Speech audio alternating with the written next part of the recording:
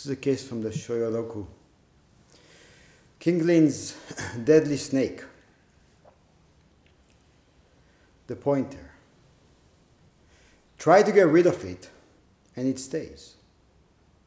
Try to keep it, and it leaves. Not leaving, not staying. It has no country. Where will you meet it? Everywhere, every place. Tell me, what thing can be so special? The case. Monk asked Zen Master Kinglin Shikian, when a student goes by shortcut, then what? Kinglin said, there's a deadly snake on the road. Don't step on its head. The monk said, what about when one steps on its head? Kinglin said, you lose your life. The monk said, what about if you don't run into it? Kinglin said, there's nowhere to escape. And the monk said, just at that time, at such a time, then what? And Kinglin said, it's gone. Gone where? The monk asked. Kinglin said, every place you look, the grass is deep. And the monk said, you must also watch out, teacher. Kinglin clapped his hands and said, here's another poisonous one. The verse. The boatman turns the rudder in the dark. The lone boat turns its bow in the night. Reed flowers, snow on both banks, hazy water, autumn in the river. The power of the wind helps the sailboat go without roaring. The voice of the flute calls the moon down to the land of spring.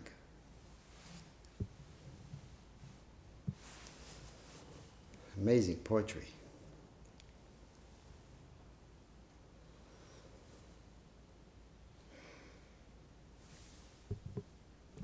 So, I'd like to begin by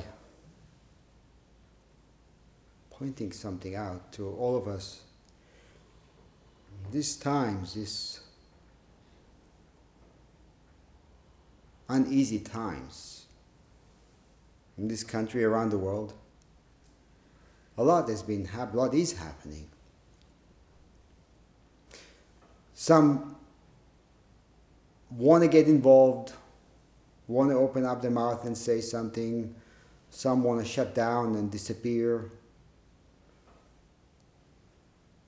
Some are angry, some feel numb.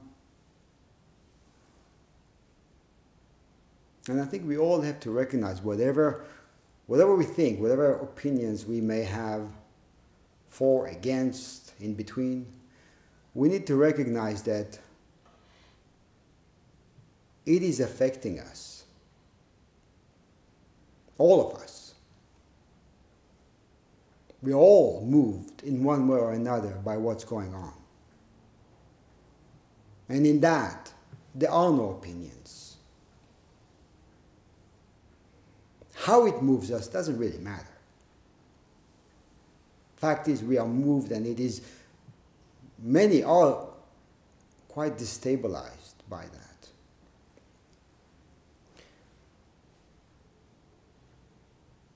And it's very important that we, such times, that we go back to the practice, that we turn to the Dharma,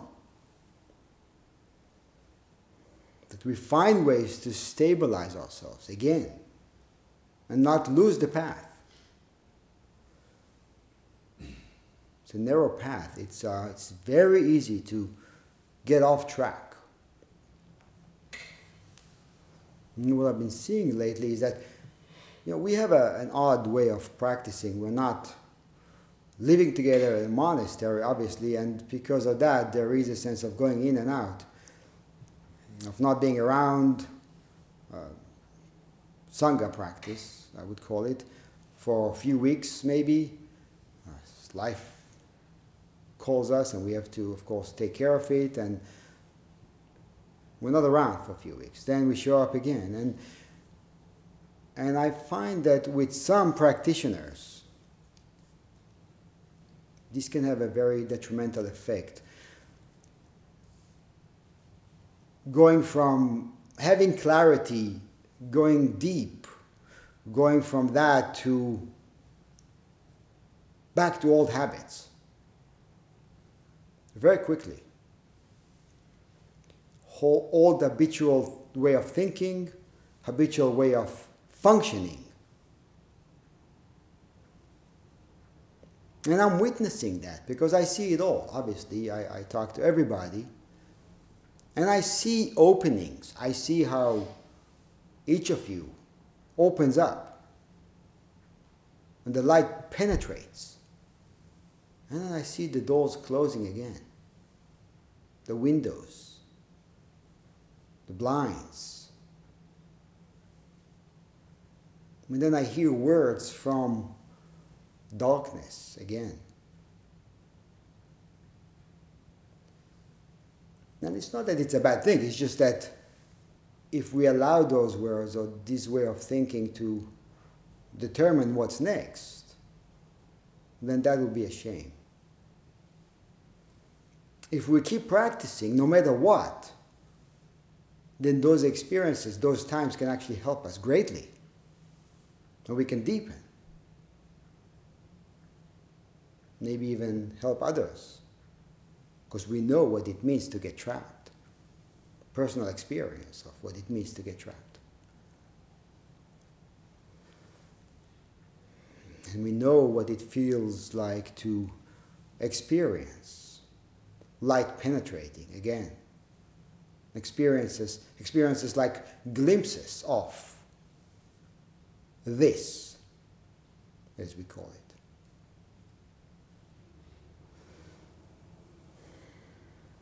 And this is beyond location, beyond a person, beyond opinions, beyond divisions. We put up walls, but walls do not exist. But when we put up walls, we reside in a world of walls. Walls go down. Sooner or later, they fall apart. Any wall.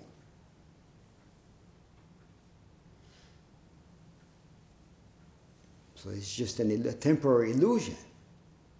Yet, we obey it as if it is real. That becomes our reality.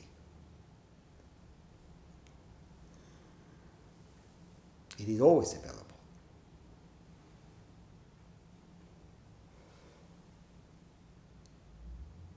I remember some years ago when I was a teenager,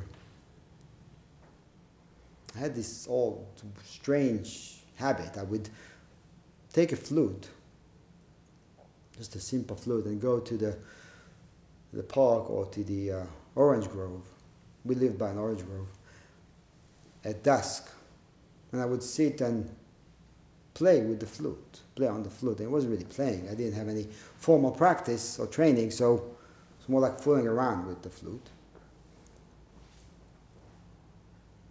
And I don't know what started that strange habit, but I remember that I sensed some deep yearning to experience something that somehow I knew is available, but I also knew that I'm unable to experience it at home in our small apartment, being exposed to regular family dynamics with my brothers around and parents and all that. I couldn't get beyond the distraction. But there was something inside that knew or guided me to listen. To listen. And to communicate. And I felt that in order to do that, I need to find that frequency in me. How do I communicate with this? Not knowing what this is. Not knowing where it is. How does it look like? How does it sound like? It's an odd thing because you know that there is something, but you don't even know where to begin looking for it.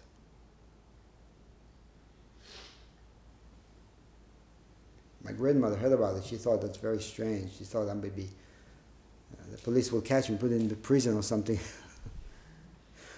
But she thought that too when I was running to get in shape. She said, "Don't run. The police will think you stole something and they'll chase you."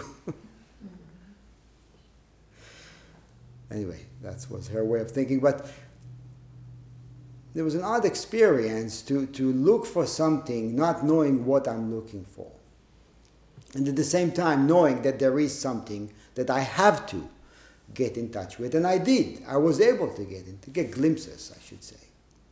Just glimpses of something that's undefined.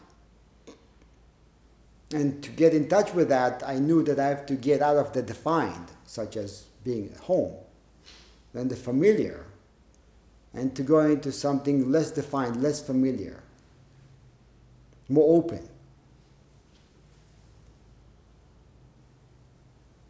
So it was brief, maybe seconds, split seconds of seeing something, recognizing something, but very sporadic.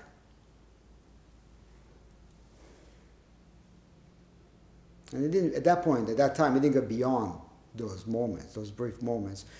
So I wasn't clear about that, but I was clear on one thing though. I was clear about the fact that it is precious. It is accessible, and it is not confined by location, and it can't be held by a person. I think I'm saying it now in more eloquent words, but it was that kind of an idea of recognizing something as precious, as incredible, as available, and at the same time highly elusive.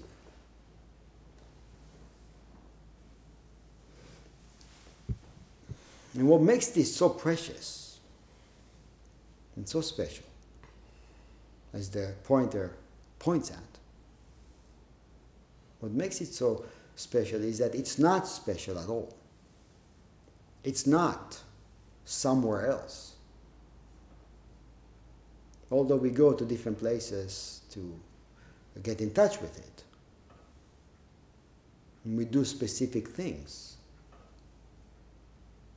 such as practice, formal practice, I should say. But it is not so special at all. You can't walk to it, yet it is expressed in your walking. You can't stand on it, but it is standing magnanimously. You can't sit on it, and sitting is not possible without it. And you can't lie down next to it, and lying down is the way it rests.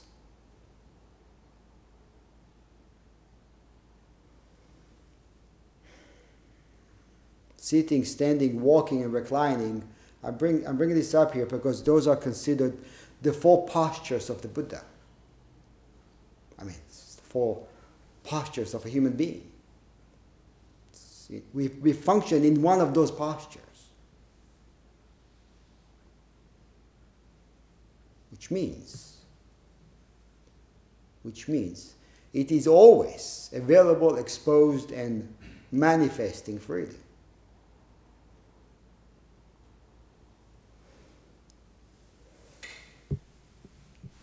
These are the four ways of hinting to us. This is why the four postures of the Buddha, it's the four ways of hinting to us that it is none other than this one here. None other than that. None other than what we call me. The pointer says, try to get rid of it and it stays. Try to keep it and it leaves.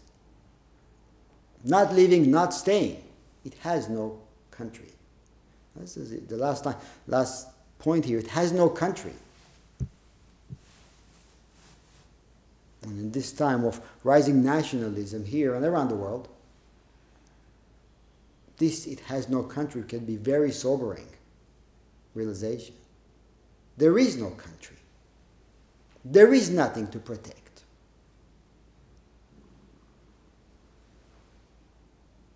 There is nothing to defend, nothing to protect. And there is border patrol, of course. How do we patrol borders knowing there is nothing to protect? Realizing there is nothing to defend, realizing there is no border.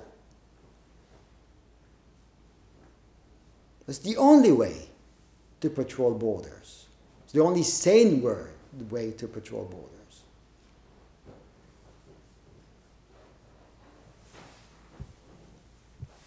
Zen practice begins by urging us to not be so influenced by our concepts, to not rely so heavily on definitions, whether it's a definition of self or the environment or our surroundings.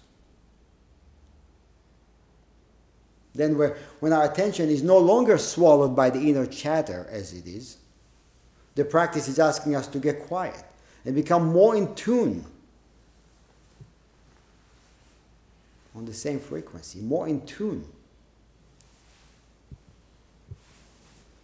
with the subtleties of what we often define as mundane, insignificant, not important. But what is important then?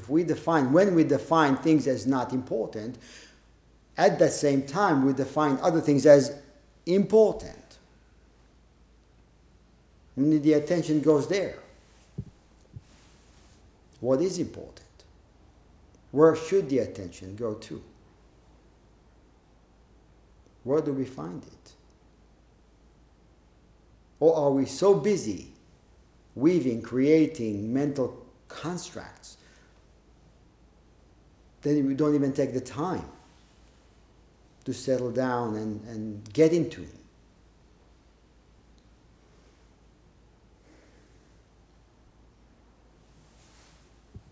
So in our practice, instead of being so absorbed by our thoughts and the storyline, we learn to notice the simple details of everyday life and to experience some level of absorption. Shamatha practice, absorption practice. Total absorption takes time and practice. But that's okay. As long as we are practicing and as long as we are doing our best, to be absorbed by, to lose ourselves to, then it deepens. And those glimpses do grow. Absolutely grow. And sanity grows too. And then we realize that what we call sane is actually insane.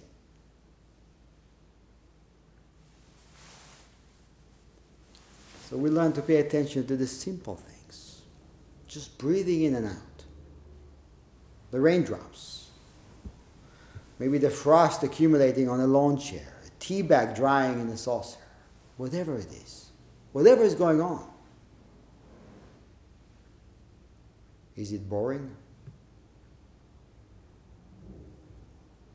Is it boring?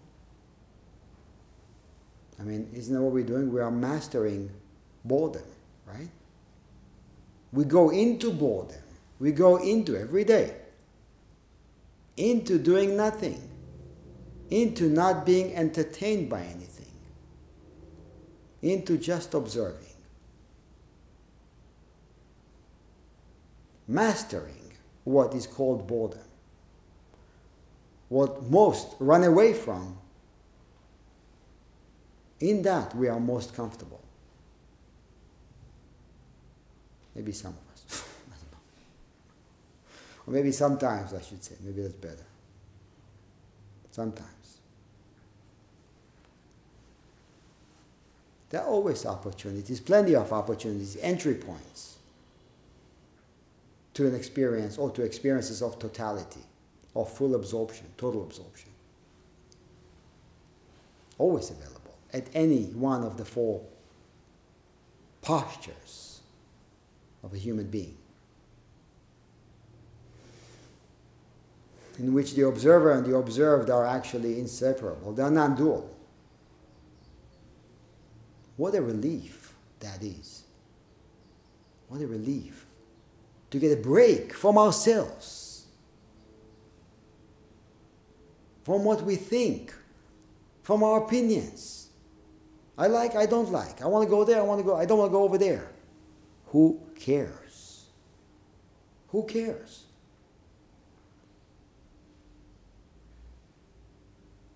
Not leaving, not arriving, no structure, no borders to speak of. Wide open space. I think this is our problem. We don't know what to do with wide open space. So we put up walls and borders. And we hold on to opinions.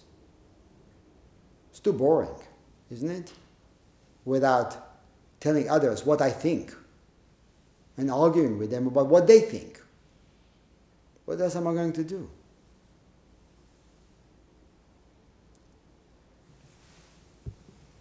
So how do we reside in this chaos, in this mess, and not get drawn into it, and being able, at the same time, find a way to see the structureless in the structure, the wide open spaces within borders, within what we call country? How do we do that? I thought about it. It reminded me of years ago when I was traveling, sort of mid to late 80s. I did extensive travel around the world at that time. And one of the things I liked, many things I really enjoyed in traveling, one of the things I liked is to arrive at a place, a city, a big city, find a place to sit, whether it's a small bench or a coffee shop, and just look at it. Look at the way people move, especially during rush hour time. Look at how crazed we look, we as human beings. Running around like a chicken without a head. Being totally absorbed in it. Taking it so seriously. Having somewhere to arrive. Being late. Being on time. Wanting to go, not wanting to go. You can almost hear the buzz of the storyline in everybody's head, just looking at people. And what was amazing about just sitting and watching it is just, I wasn't a part of it, obviously. I was traveling. So I had nowhere to go, nothing to do, no place to be at. So the place I was sitting was as good as any other place at that time. There was no part of any structure.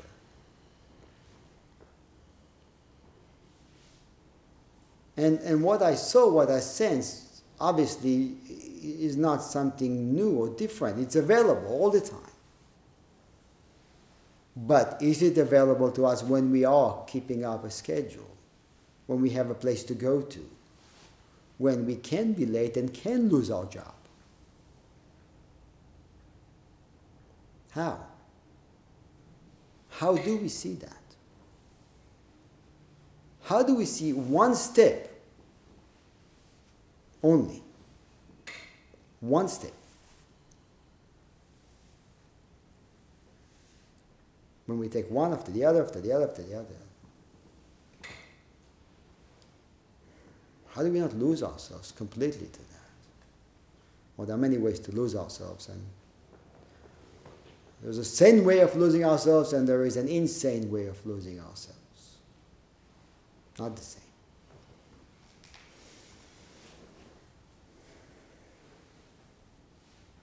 How do we perceive the absolute within the relative? That is the essential question for us, to perceive the absolute within the relative. On an essential level, there is nowhere to go to, no one to meet, no deadlines, no clock time. No money to be made. How's that? No money to be made. Nothing else to do.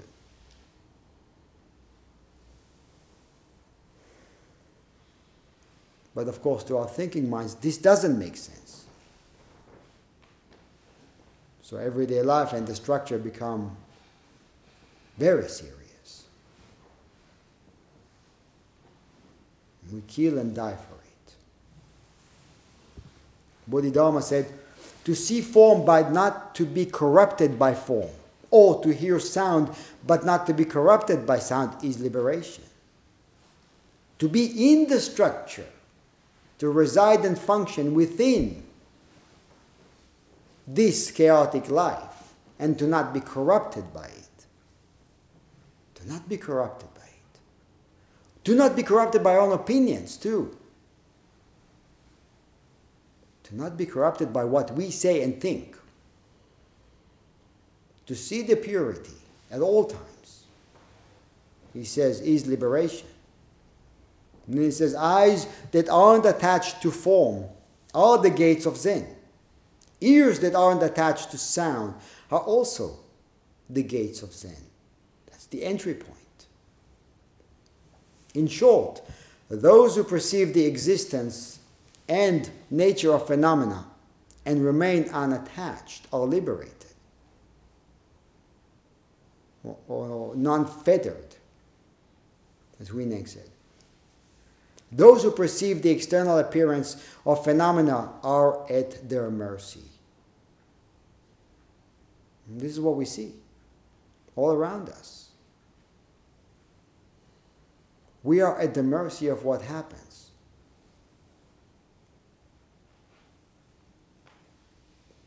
So we either go with it or we go against it. Crazily with it, crazily against it.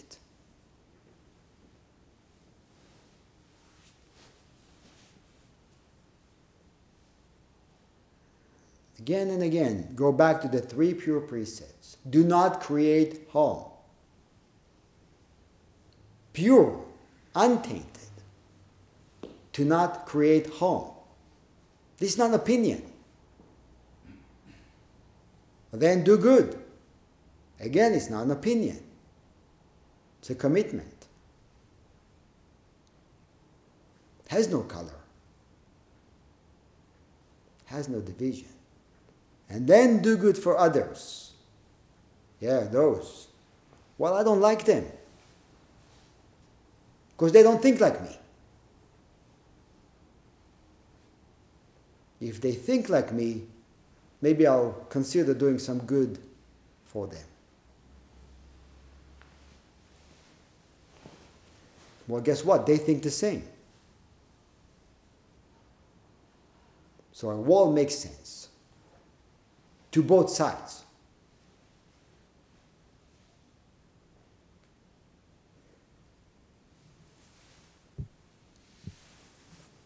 In this koan, we meet Kinglin, who was a Dharma heir to Dongshan, the founder of Soto Zen, the tradition we practice. The dates of his life were not recorded, but we do know he lived in the 9th century China. And right from the beginning, the first time Kinglin met Dongshan recognized his great potential and spiritual depth. So the first recorded meeting between them, Kinglin first met Dongshan. Dongshan asked him, "Where did you come from?" Kinglin said, "Wuling." Dongshan said, "How does the Dharma teaching in Wuling compare with here?" Kinglin said, "In foreign land, bamboo sprouts are picked in winter." Dongshan said, "Provide this man fragrant rice cooked in a separate pot." Kinglin then shook his sleeves and went out. Those sleeves. You can't do it with a t-shirt. Dongshan said, "Someday this one will trample everyone on earth to death." Now, from what I understand, bamboo shoots harvested in winter have more delicate flavor, but they require more digging than spring harvest. The land is harder, frozen, right? So, what was King Lin's meaning? Where are the foreign lands that he's referring to? What is Dongshan seeing that is praising him so? This is where Dharma dialogues go beyond the limited dimension, beyond cognition, beyond logic. And this is where the delicate flavors of Zen are brought to life, right there and then. You try to figure it out, it's gone. It's gone.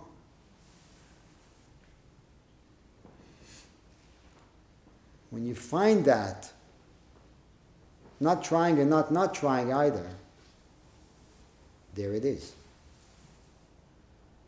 There it is.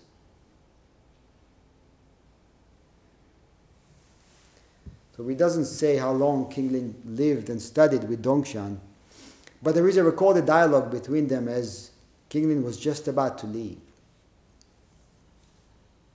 So King Lin prepared to leave Dongshan. Dongshan asked, "Where are you going?"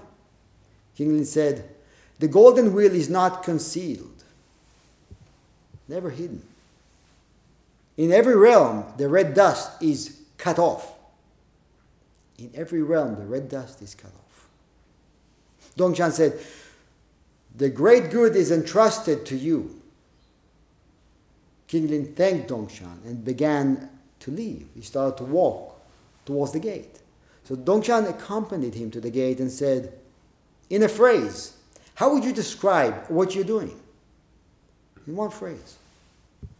King Lin said, "Step by step, walking on red dust, a shadowless, pervasive body." Step by step, walking on red dust.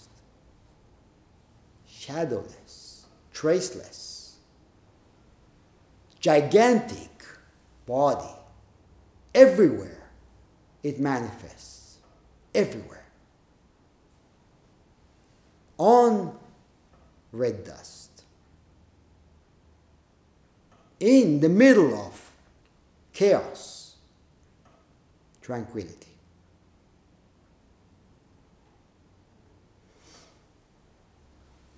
Dongshan said, he was silent for a while. He was silent for a while, and then King Lin said, "Why doesn't the master speak more quickly?" Dongshan said, "What makes you in such a hurry?"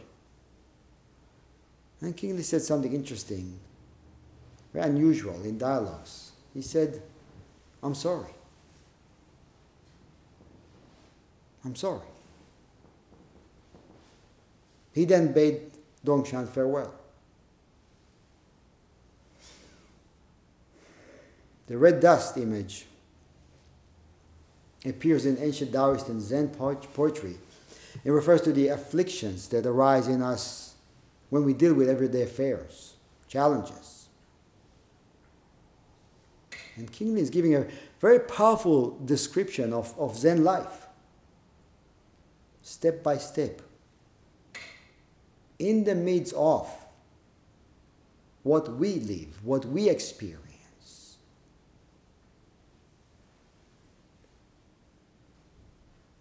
What we may be fighting against, fighting for. Right then and there, a shadowless, gigantic body of reality.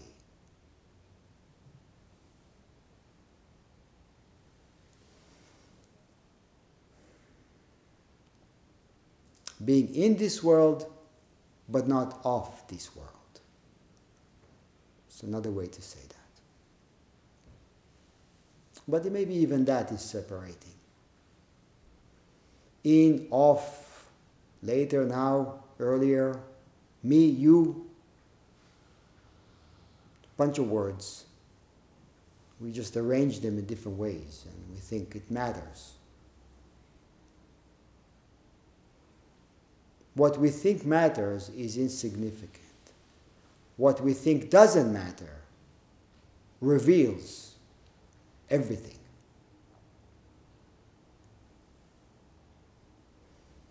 Just going back to this, I'm sorry.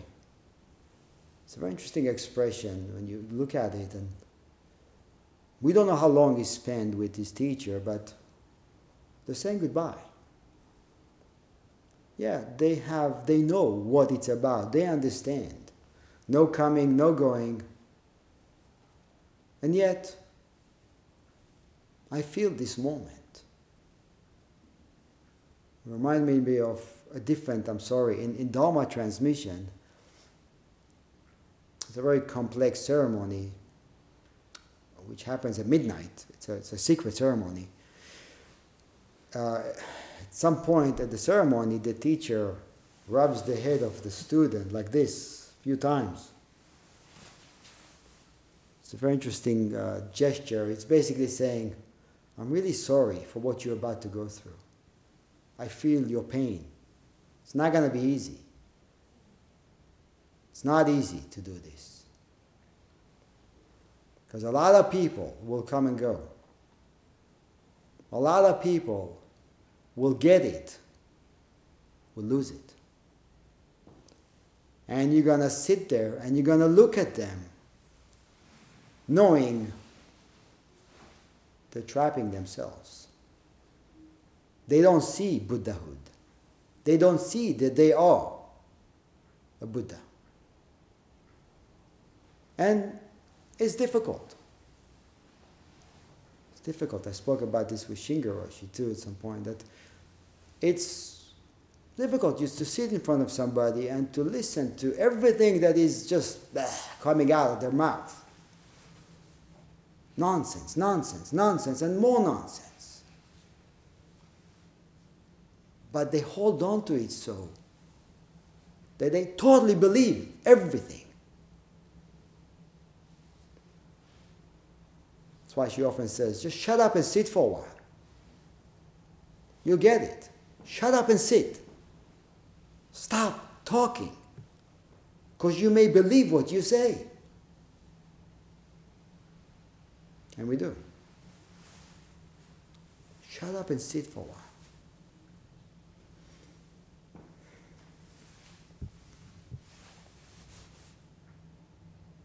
So in this case, the monk asked Kinglin, when he was already a teacher, when a student goes by a shortcut, then what?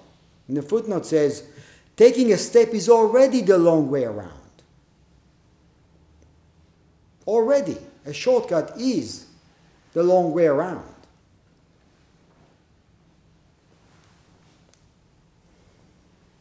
In the miscellaneous koans, we have a koan that goes like this. Joshu's unsheathed sword, glittering, severe frost is illuminating. Asking what it is, the body is cut in half. Just raising the question, body is cut in half. Do you see? Do you feel it? In your gut. Because if you do, go no further. And if you don't, go no further. Go no further. Period. And Kinglin said, there is a deadly snake on the road. Do not step on its head. Now the footnote says there, he's used to poisoning. He's used to poisoning. He has been poisoned. And because of that, he can poison others. So the monk has guts.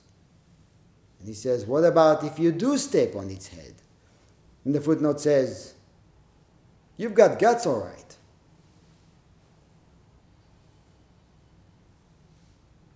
And Kinglin says, you lose your life.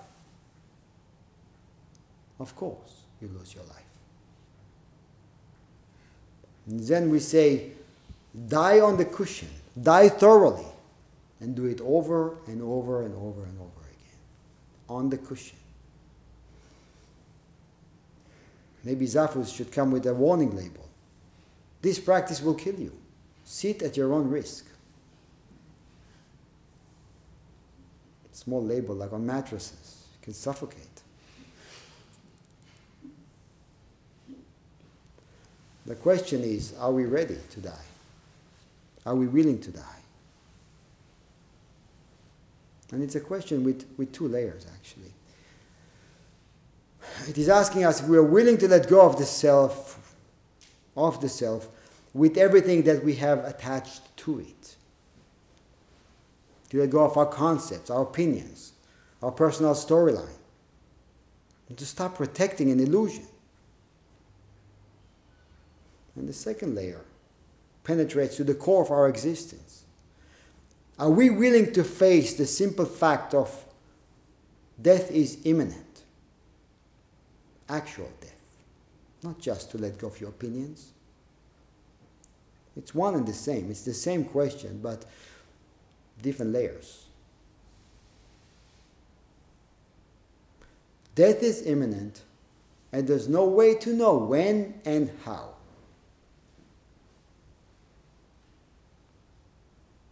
And that's not an opinion. And that is colorless.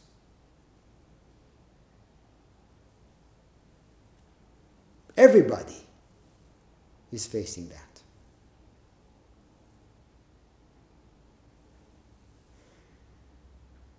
It was a few months ago, last year. You know about this train that in Hoboken that just ran into the station. There was a woman there, and I may have mentioned it before, there was a woman there standing after she dropped off her kid at the daycare center. She was standing there on the phone or whatever. Split second, the train came into the station, killed her on the spot.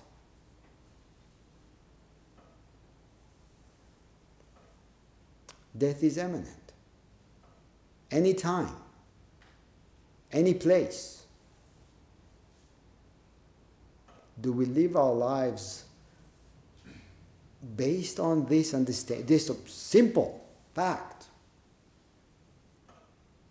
Or do we live with a notion that, well, today will be like yesterday, pretty much? Based on what? Why do we even think that? It makes no sense. How do we know? How do we know we're not going to die today? And what happens if we recognize that it may happen?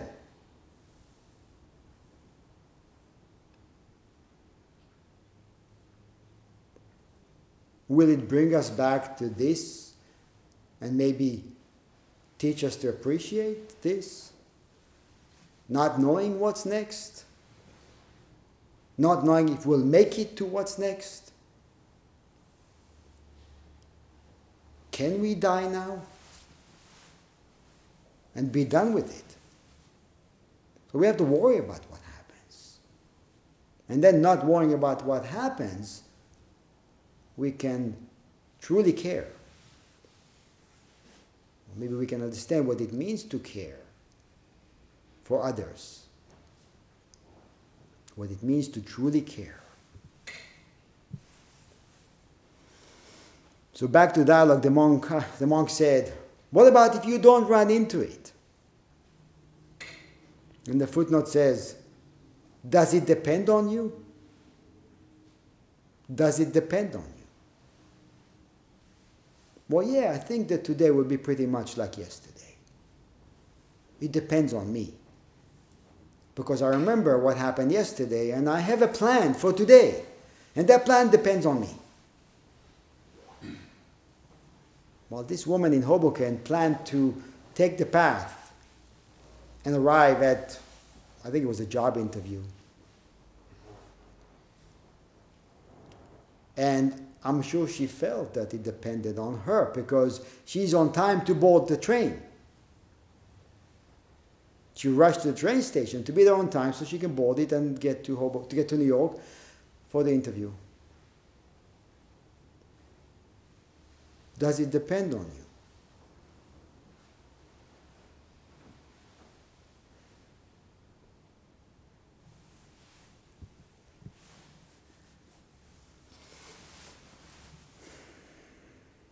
Kinglin said there's nowhere to escape. There is nowhere to escape. You are always bumping into it. There's nowhere to escape the poison. Everything is equally as poisonous. Everything is. How do we look at that? What is poison? At the same time, everything is equally medicine.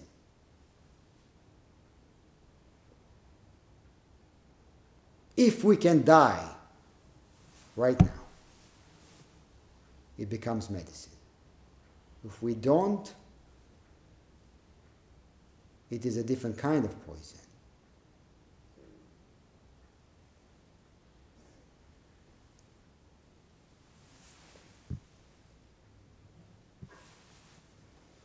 You're always bumping into it. A monk once at a different incident asked Kinglin, "For a long time I've been miserably ill, and I took poisonous medicine. Please cure me." Kinglin said, "Gold, poke it into your brain." Gold, he said, poke it into your brain. Poke it into your brain. He said, pour the rich liquor on top of your head. Wake up. Now. Die so you can wake up.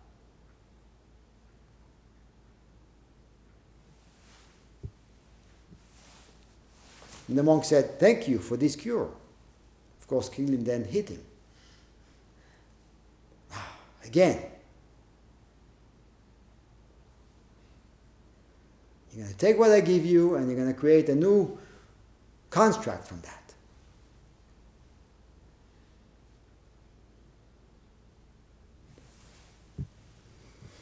So in this koan, the monk said, "Just at such a time, then what?" The footnote says, "Don't be flustered. What about when you are not trying to avoid it? Not trying to bump into it. Neither pushing nor pulling. Just this breath. What about then? At that moment." And the Kinglin says, it's gone. It's gone.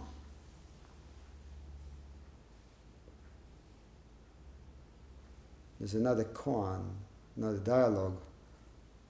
You may remember that. When moving, you don't see the constant fundamental principle. When moving, you don't see the constant fundamental. It's gone. Of course it's gone.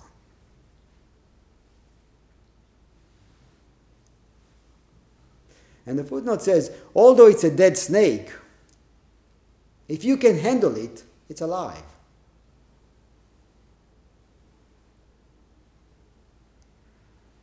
If we know what to do with this life, if we don't take it personally, if we don't make storylines, try to live in our own imaginary castles, it's alive. Functioning very well.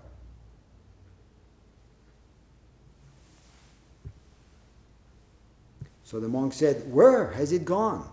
And the footnote says, "If you don't believe, look in your breast pocket." Kinglin said, "Every place you look, the grass is deep." And the monk said, "You must also watch out, teacher." Kinglin clapped his hands and said, "Here's another poisonous one. True wisdom echoes only itself. True wisdom.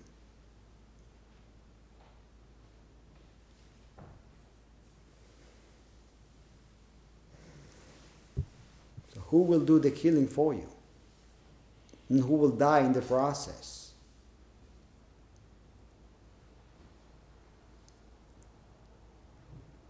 When there's another story, when Dogen went to China to study,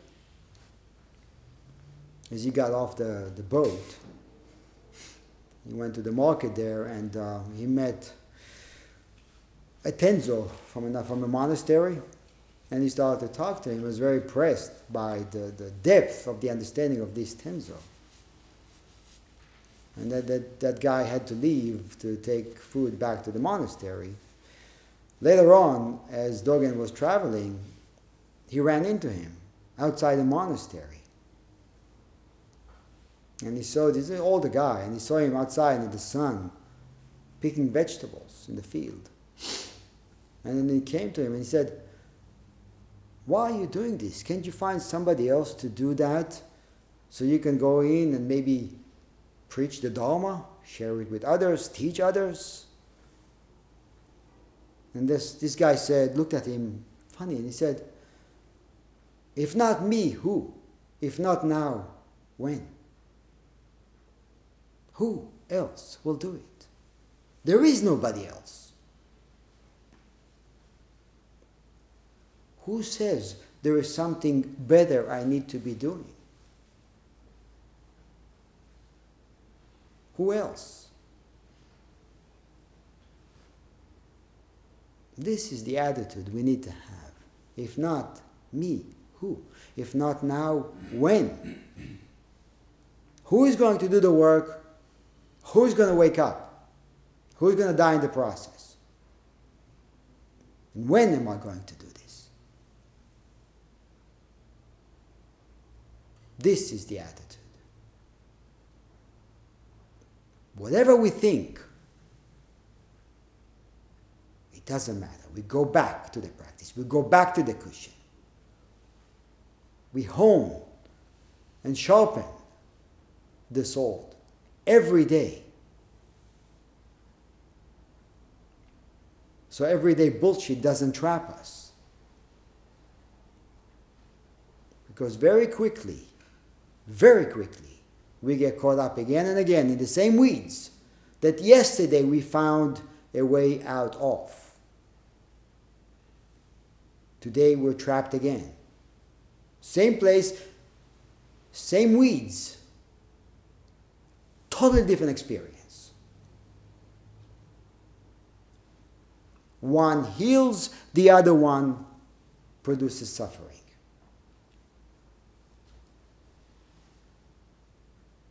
And all that is on you.